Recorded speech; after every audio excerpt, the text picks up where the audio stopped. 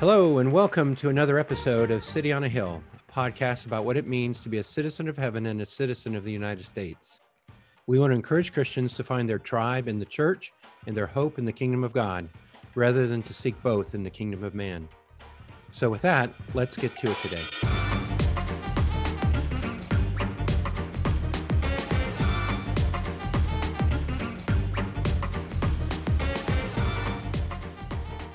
Well, hello, this is Eric and Scott, and this is the City on a Hill podcast. Welcome back, listeners. And we're going to do something a little bit different. So, Scott, what do we have today? Well, we have today the same thing we're going to have for the next several weeks, I think. I don't know if I've gone very public with this, but I am looking forward to being on sabbatical. And so for my sabbatical, we still want to do City on the Hill, and we're very excited about that, and don't want to just do nothing, but I don't want to come into work either. So we're going to do a short series for a few weeks on what it's going to take for the church to remain faithful in public life. What is it that the church needs to remember in order to remain faithful in public life? And of course, by that, we mean what priorities does the church have to maintain in order to not be lured away politically or in any other way. So that's what we're going to try and do, and we're going to try and keep it a little shorter than normal.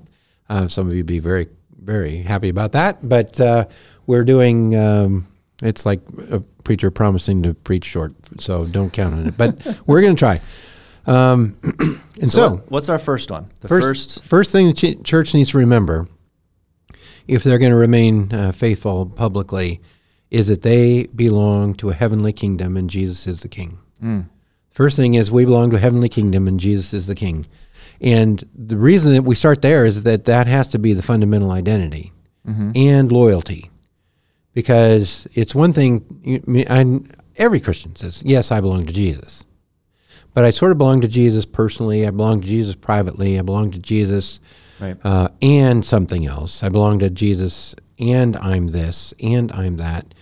And ultimately, I think that Jesus asks us for our allegiance to be really singular, and not to add him to an already full plate of identities or resume for who we are, but rather Jesus wants to be our king and wants us to identify with him alone. And so I say that because I really am afraid that there are a lot of Christians who are fighting about non-kingdom things. They're fighting about American things.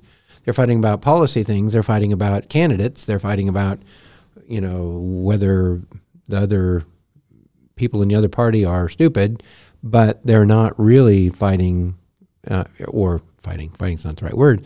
They're not really, living for the kingdom. And Jesus, the very first message Jesus preached was from that time Jesus began to preach, saying, repent, for the kingdom of heaven is at hand. And he was here to establish a different kind of political rule than we're used to. And I think I want to underscore that, a political rule. Yeah. We're talking about a citizenship, not a kingdom. And you underscore not just personal, not just over here on the side.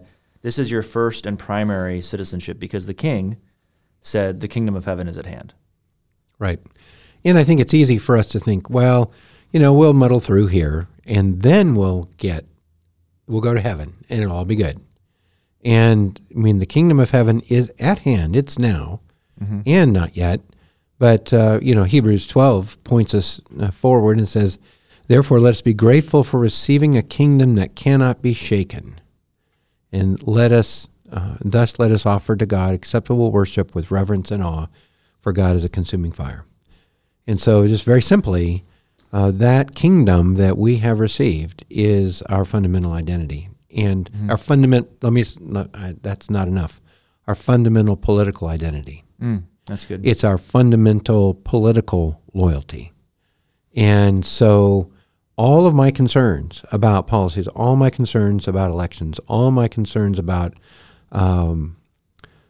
voter fraud or anything must reflect my fundamental loyalty to Jesus, and how my take on those things